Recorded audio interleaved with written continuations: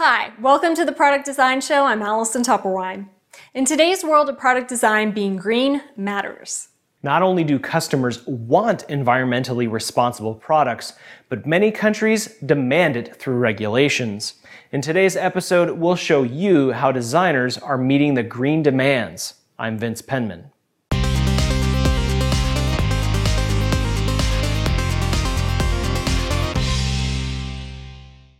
With rising energy costs and rising prices for resources, companies around the world are adopting sustainable design methods. Sustainable design is the practice and philosophy that products should be created using the least amount of non-renewable resources, and that extends beyond design to supply chains and manufacturers.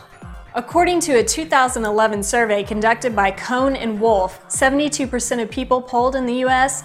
said that it's important to buy products from a green company, and a whopping 95% of Chinese were willing to spend more on a green product. Environmental regulations match consumer preferences.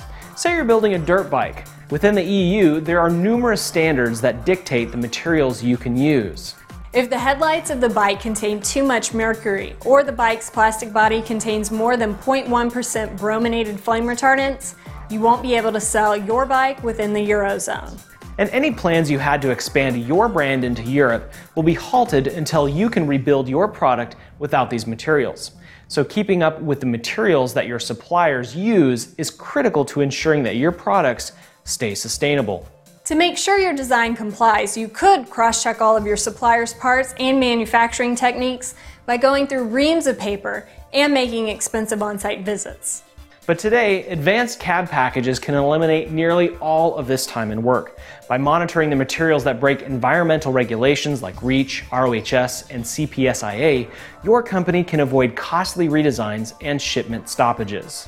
New CAD packages can even check to see if your products meet environmental standards that are likely to be in place down the road, so you can build a plan for future compliance as well.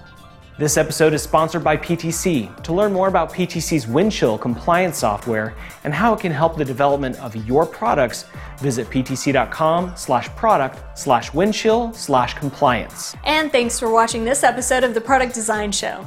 Please give it a like on Facebook, subscribe on YouTube, or give us a rating on iTunes.